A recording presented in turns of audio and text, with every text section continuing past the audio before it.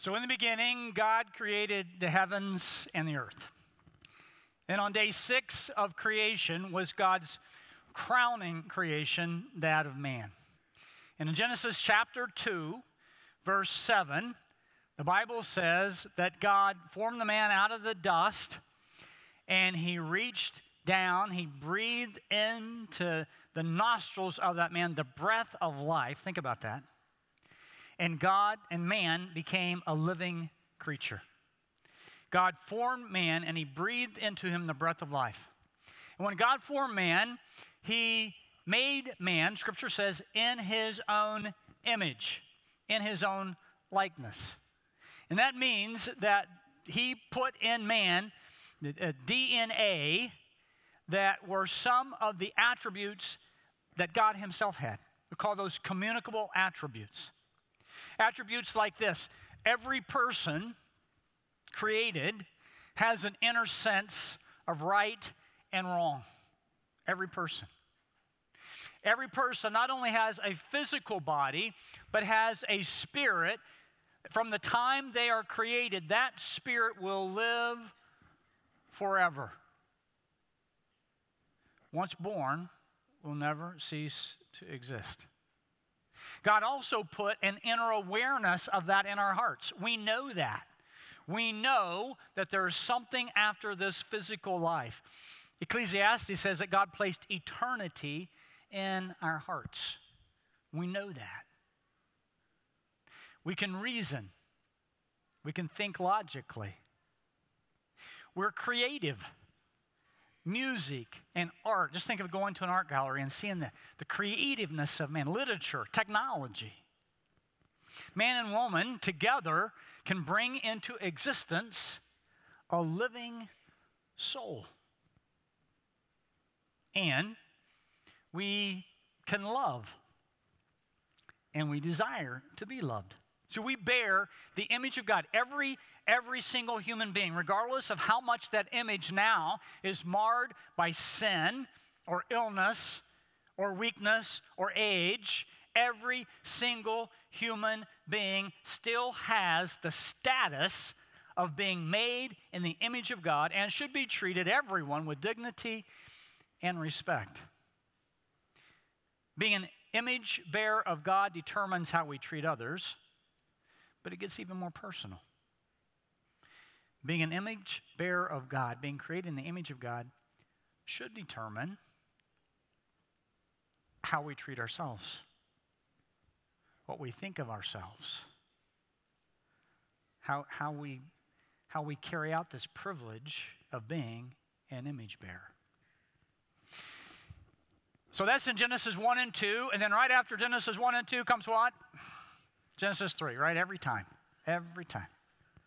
You know the rest of the story. So man and woman are in the garden. God tells them, here's what you do, here's what you don't do. They disobeyed God. Sin entered into the human race and has dogged us ever since. At that moment in the garden, we were separated from God. So just think about the tension that man has now. On one hand, we are created in the image of God. We know right and wrong. We know what's going on. There's this eternity in our heart. And on the other hand, we're separated from God. Writers in the past have called that a void in our heart, a restlessness, a searching. We know that there's this eternity, but we're separated from God. And you can go throughout the world and look at the religions of the world, and man in every place is trying to figure out, how in the world do you get to God? How do I fill this void in my heart? Now, as Christians, we have the answer, right? It's Jesus. God loved us so much that he sent his son to die for us on the cross. It is God, Scripture says, it is Jesus who brings us to God. So now there is no void. By the cross, that void, that gap has been bridged. So now we have this relationship with the living God. We're not only image bearers, but now we are children of God. And then we still have this tension, right? Because we're children of God. But as believers, we still sin. We still fall short. We still fail. Sin is not completely eradicated from our life. We still have that going on. So now we have, as believers, this tension. We don't always look like we're believers. We don't always act like we're believers. Sometimes we doubt ourselves, don't we? Which brings us back to the question, are you for real? And then it gets even more personal because we're harder on ourselves than anyone else is. So the question I ask is, am I for real? Knowing my thoughts, knowing my desires, knowing my inclinations, am I for real? Am I worthy? Am I worth it? Am I for real? Take your Bibles or your iPhones or your smart pads and turn to 1 Corinthians in the New Testament. Today we're going to consider the introduction to this letter that Paul wrote to those in Corinth. And we're going to see two things. First thing we're going to see is this. God is at work in your life. God's grace is at work in your life, even in your failures, your deepest failure. God's still at work. God has brought you to himself, and he will keep you there, and he will sustain you to the very end. That's the second thing we're going to learn, even in our failures. You are a child of God if you've trusted in Christ and will forever be. So let's work our way through these 9 verses, and we're going to see that today. Paul is going to drive home. He's got a lot of things to tell the Corinthians in this letter, and there's some hard things, and Paul is not one to avoid conflict. But before he ever gets there, he has some things to say to those in Corinth.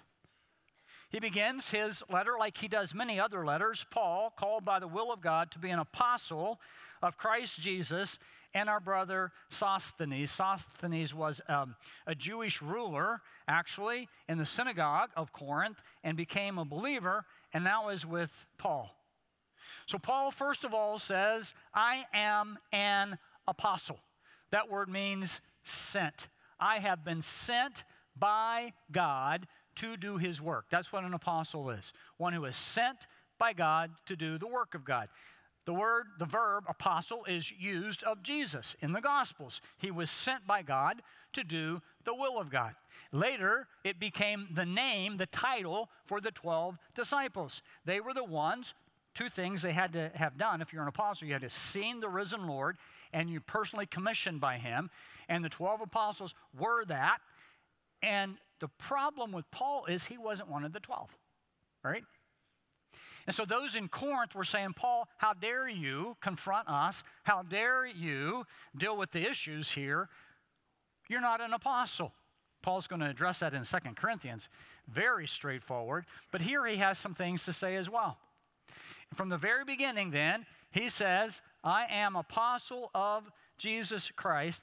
And here's why I know I'm an apostle, because I have been called, not on my own, but I've been called by who? The will of God. It is God who called me. That happened, if you want to read about it, in Acts chapter 9, when Paul is on his way to persecute Christians, and Jesus Christ, the risen Lord, stopped him in his tracks and said, Paul, you are mine. You just thought you were on your own. You belong to me. And from that time on, Paul realized the grace that God had given him. Paul realized the mercy that had been shown him. He never got over that. He never got over that. At the end of this letter, in 1 Corinthians chapter 15, he says, last of all, as to one untimely born, Jesus appeared to me, also to me. For I am the least of the apostles, unworthy to be called an apostle, because I persecuted the church of God. But check this out. But, what? Read it with me. By the grace of God, I am what I am. I know I surprised you, so you didn't read it with me, so let's do it this time, right? But by the grace of God, I am what I am. That is a statement for every believer. Regardless of your past, regardless of the stuff you've done, it's not about you. It's never been about you. But by the grace of God, I am what I am. I'm a child of the living God. After Paul establishes his authority, he now explains who he's writing to. And he's writing to the church of God. The church of God. The word church is the Greek word ekklesia. It simply means called out ones. We have been called out. We live in a culture, but we have been called out of that culture to serve and to follow the living God. We are the called out ones. The church exists in two ways. Think of the church like this. We have been called out to be saints together. That's the church, little c. That's us, local churches throughout the world. Church, little c. And then, Paul says, we have been called out together with all those who in every place call upon the name of our Lord Jesus, both their Lord and ours. That's the church, big C. That's the church that we will worship God forever with in heaven. The church universal. You are the church. You are the called out ones. And Paul gets specific here, talking about church little c. You are the church that is in Corinth. Now, those first reading this letter, if they weren't from Corinth or even from Corinth, they would have said, man, those two words just don't seem to go together. We are the called out ones. God has called us out. He made us his own. But the church in Corinth. Corinth was just flat out known for its immorality. 1,000 temple prostitutes, always available for anyone who wanted them. Plus, I'm sure there are other prostitutes as well. And the church of Corinth looked more like the culture than they did the called out ones. The south side of the marketplace in Corinth had these taverns. It was just a line with taverns, underground cisterns for cooling drinks. And when a Corinthian was depicted in a play, he was depicted as someone who was drunk. The word Corinth became a verb. To Corinthanize meant to live in sexual immorality. And right in the middle of that, right in the middle of that culture, God places his what? His called out ones. He always does. He places us smack dab in the middle of a mess. And he calls us from that. The world is Satan's system. Satan is the prince of the world, Jesus said. Paul says he's the god of this age. But the church, the called out ones, have always been and always will be swimming against the culture. It's not a surprise for us. It's not a surprise when you read your news feed on your phone and it's not at all what you agree with. We are called out of that. What you read on your news feed is what we've been called out of. We're going to have a different perspective. We're going to have different truths. We're going to live by a different set of standards because we are the called out ones. And our job is not only to proclaim the message of Christ, but to demonstrate it so everyone gets to see what it looks like to truly follow hard after Jesus Christ. Unfortunately, the church at Corinth looked more like the culture than it did the called out ones. Maybe that sounds a little familiar, doesn't it? If we're honest. If we're honest, we look sometimes more like the culture than the called out ones. And the people in Corinth were so concerned about this. A group was so concerned that they left Corinth here And they went to find Paul. He was in Ephesus. And they traveled either by sea or maybe they took the land route. We don't know. And they go find Paul in Ephesus. And they say, Paul, I know you founded this church. And I know you taught us the truth. And I know you laid the foundation. But that was 7 years ago. And we are in an absolute mess. Paul, you can't believe what's happening. People have bought into a celebrity culture. Paul, they are following men rather than following God. Can you imagine? Paul, they're spending more time on Instagram than they are reading the Bible.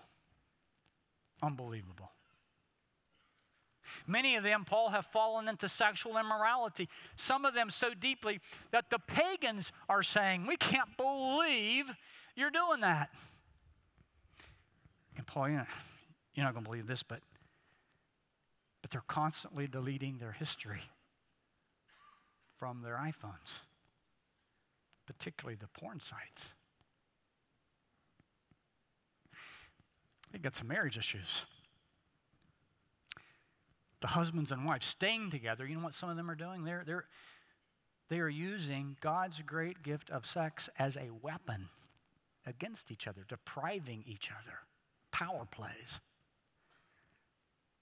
Paul, they're dragging each other to court. Believers. And Paul, you were there. You know all those spiritual gifts that God gave them? Some of them, this is unbelievable, I know. Paul, some of them aren't even using their gifts. And some of them think because they have one gift and someone else has another gift that they're better. And pride is taken over. And they look down their nose at other people. Paul, we are in a mess. We've lost our focus. We've lost our way. Now, I don't know about you, but I would be tempted to write a pretty harsh response right from the get-go, right? I would. Thankfully, Paul wasn't.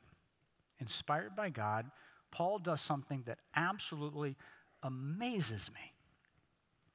To this group of believers who are in immorality, who are following celebrities, to this group of believers who are not living like they should, to this group of believers who are using their gifts in a way that does not honor God, to this group of believers, you know what Paul does?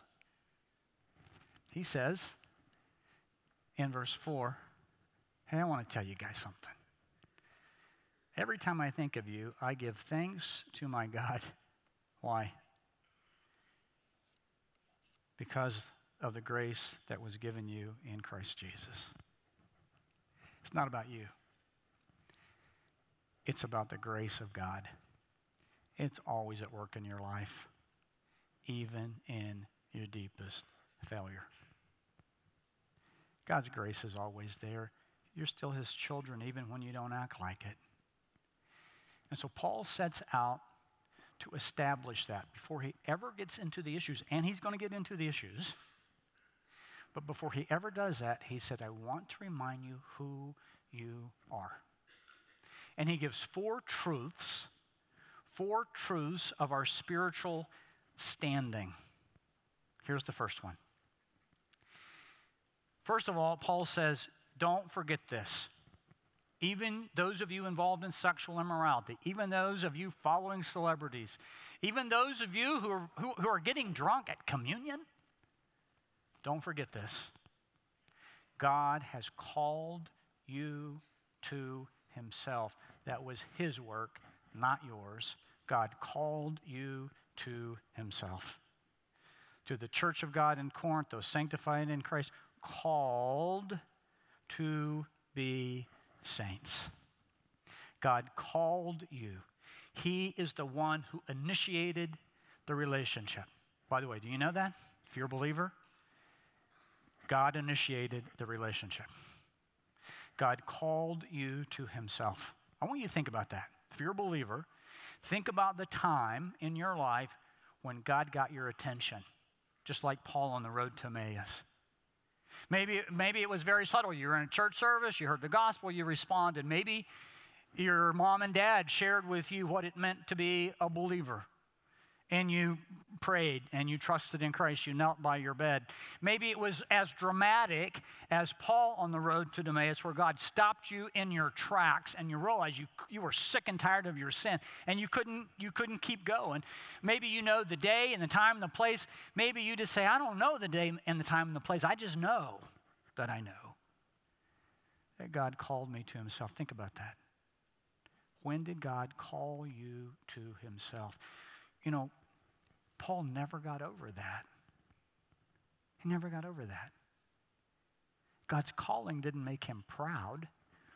The more mature he got as a believer, the more humble he became. I'm the least of the apostles. I'm not even deserving of being called an apostle. But what? By the grace of God, I am what I am. Paul says God called you to two things. One, he called you to be saints together. By the way, if you're a believer, you're a saint. Your wife might not think so, and your husband may not think so, but you are a saint. Saint is not something you get after you die, and then they look at your life and they see some miracle you did. If you're a believer, you are a saint. The word saint means to be set apart. God called you to be set apart. He called you to be counter-cultural. He called you to live a life for him in this world that is completely opposed to Satan's system. You are a saint. And he also called us to something else. This is down in verse 9. He called us to fellowship with his Son, Jesus Christ. Look at verse 9.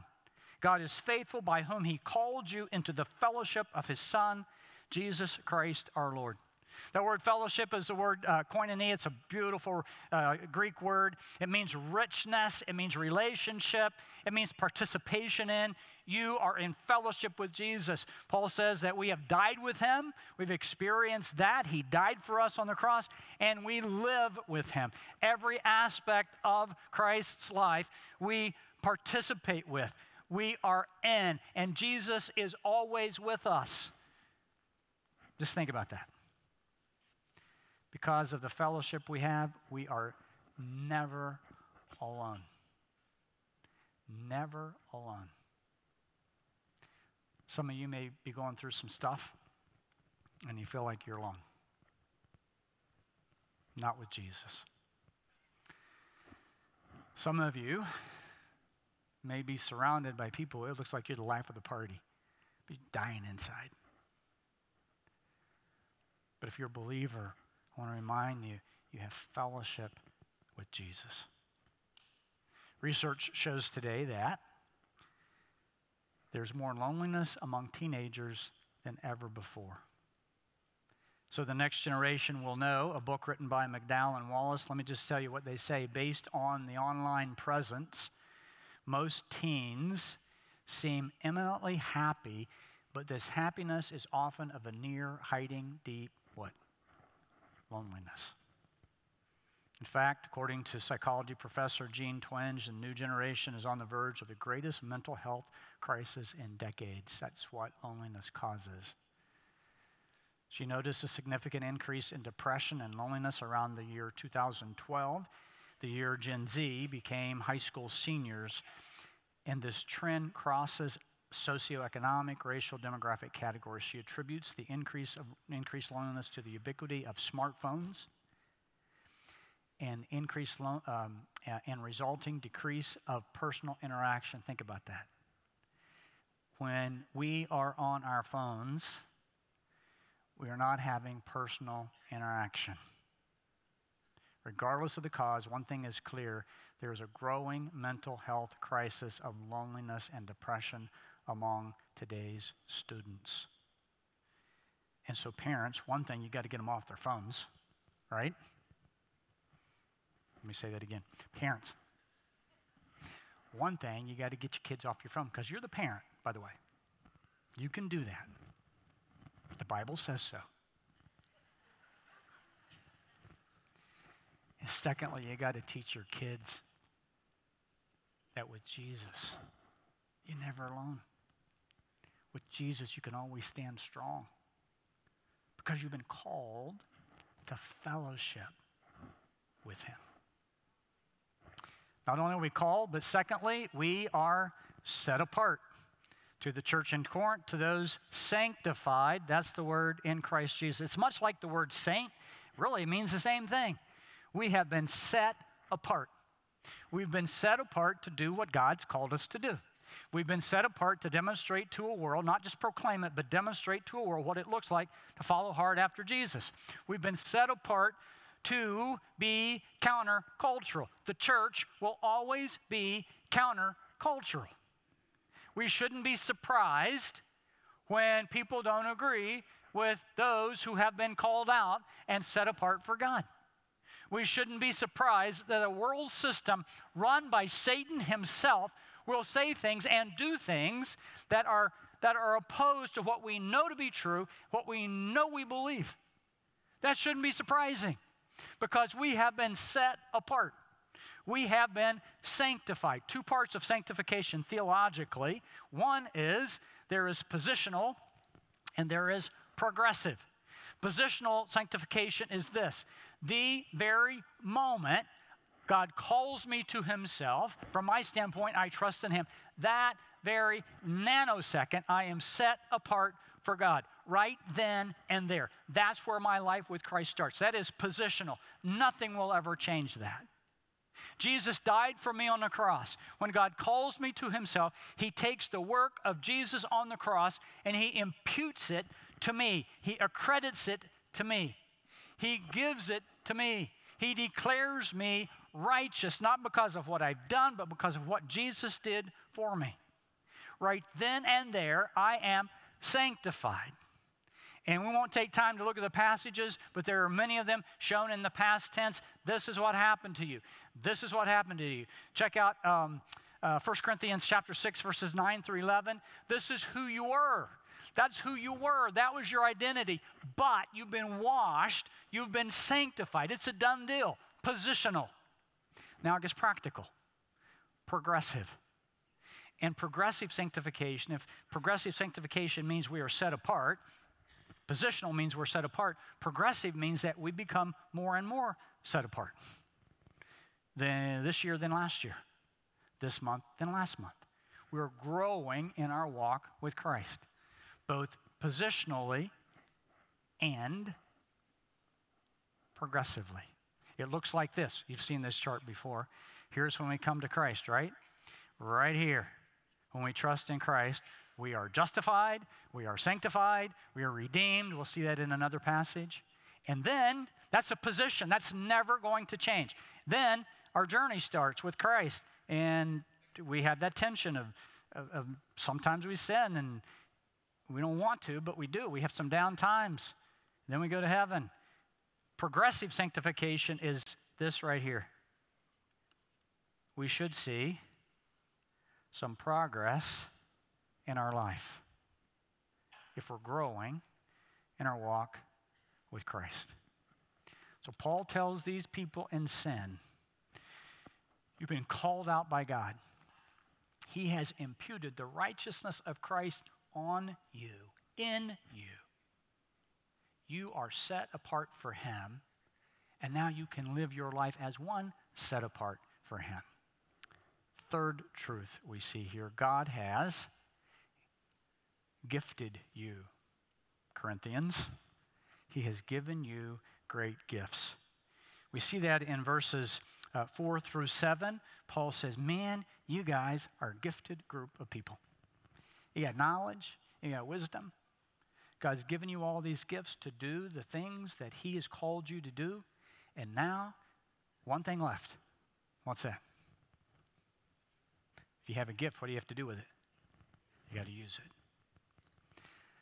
So I want to challenge you guys. Are you using your gift? you're a believer, you have at least one. Are you using it? Where are you using it? Gallup says 70% of the American workforce is dissatisfied with their job. Do you know that? I don't know if you're in the 30 or the 70. 70%. And when we challenge you to use your gift, we're not saying, hey, we got some needs here and we want the church to run and we want to be effective as a church, so we need you to jump in here and do that. That is not why we challenge you to use your gift. This is a biblical challenge. Here's the deal. God has gifted you. And when you as a believer use your spiritual gift, there is absolutely nothing more satisfying in all the world. Nothing. To grow as a believer, to experience the satisfaction, the significance of who you are in Jesus, you have to be using your gift. That's why God gave it to you, not so you could hoard it or ignore it or let it set. He gave it to you to use. And when you use it, there's nothing like it. And I promise you, if you're in the 70% who you don't enjoy your job, if you learn your spiritual gift and why God put you on this earth and how he gifted you and put you on this earth, I promise you that you will be more satisfied at work because that gift will come about. Not in an inappropriate way, but your gift will be seen by others. You'll be able to experience, you'll be able to use it. God doesn't say, I'm giving you a gift and you can only use it on a Sunday morning or Wednesday night or here at the church. I gave you this gift to use all the time. You're special to me. I want you to be happy in your work. I've called you to that. No one else can proclaim and demonstrate Jesus in your work area like you can. Think about that. If every one of us went from here and this day forward, we represented Christ in a dynamic way in the workplace, man, think about the revival that would happen in Pittsburgh. If we divided and conquered by God's grace, because we realize we are set apart. God put us on this earth to do something special. He gave us everything we need to do something special. And when you use that gift, nothing like it. Nothing like it. If you say, well, I'm a believer, but I don't know what my gift is, then all you have to do is email us. Or they have this thing called a phone. You can even talk to people on the phone these days. Kind of outdated, I know, but you could call us. You can text us, and we will get you with some people who will help you learn how you're wired, what your gift is, and then we'll even say, here's some opportunities to grow it and mature it if you want to. But you know what? I got to tell you, the ball's in your court. We can invite you, but you've got to do it. Ball's in your court. If you know your gift and you're not using it, come and say, here's my gift, and I need some help using it. And we'll do that as well. God called you. God set you apart for himself. God gifted you. One more thing. Again, he's writing to the Corinthians, living in immorality, getting drunk at communion. And he said, you know what, guys? God will keep you and he'll protect you to the very end. This God I serve, Paul says, will sustain you. Again, he's writing to the Corinthians. Going to sustain you to the end. And he's going to present you guiltless in the day of our Lord Jesus Christ. The one who died for you, those of you steep in sexual immorality. Those of you distant from God. Because of Jesus, because of his grace, when you die, even if you die in the darkness of sexual immorality, Jesus will present you before the Heavenly Father and say, I died for this person. They are here because of me. We called them, him, her, to ourselves. we will sustain them to the very end. Now, Paul says, you don't live in sin, but even in your sin, God's work is real in your life. I just want you to go home with those two things. If you didn't hear anything else, just hear this. God's work is real in your life, believers, even in your deepest failure. Your spiritual standing is initiated and sustained by God, even in your deepest what? Failure. Even in your distance, God's still with you, and he will never leave you, and he'll never forsake you, and he'll sustain you to the end. If he wrote that to the church in Corinth, man, he was drilling it down. Nothing can separate you from the love of God that is found in Christ Jesus our Lord. By God's grace, only by God's grace, I am what I am. When we know that, when we get it, then we live life differently. We're not surprised by what the culture does or says or teaches or begins to believe. We just deal with that in truth.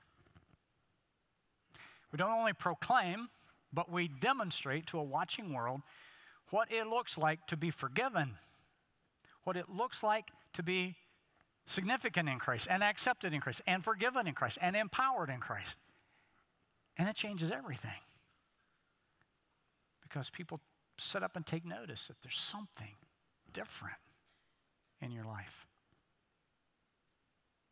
On September the 6th, 2018, an off-duty Dallas police officer named Amber Geiger just ended a 12-hour shift, and she went to her apartments in the South Side Flats of Dallas, downtown Dallas, not too far from the police headquarters. And she entered the apartment building, and she went up to her apartment, and she found a man sitting on her couch. She pulled her gun, and she shot him. She called 911. They came to get him. His name was Bosham Jean, 26-year-old worker for PricewaterhouseCoopers. She shot him, called 911, took him to the hospital. He died. And all the confusion, as crazy as this sounds, Amber Geiger, when she went into apartment building, had gone to the wrong floor. And she thought she was walking into her apartment, but she was walking into Bosham Jean's apartment. It was his apartment. And he was just sitting there on the couch eating ice cream when she shot and killed him. This last week, the trial ended. On October the 1st, just a few days ago, Amber Geiger was found guilty of murder, and she was sentenced to 10 years in prison. At the sentencing, the murdered man's brother, Brant Jean, had this to say to Amber, the person who killed his brother. Check this out. I can speak for myself. I forgive you. And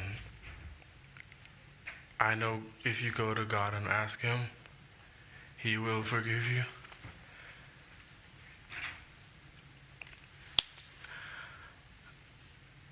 And I don't think anyone could say it. Again, I'm speaking for myself, not even bad for my family. But I love you just like anyone else. And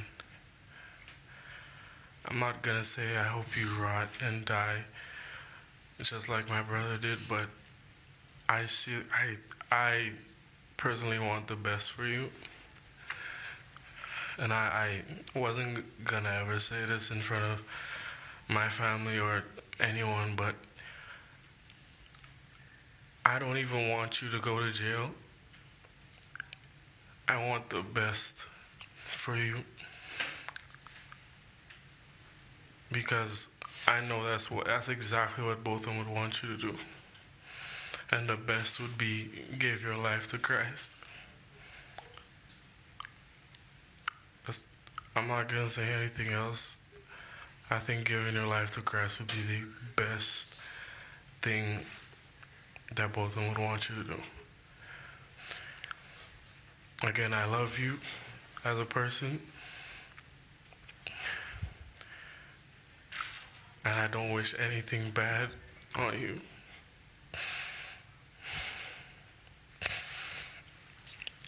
I don't know if this is possible, but can I give her a hug, please? Please? Yes.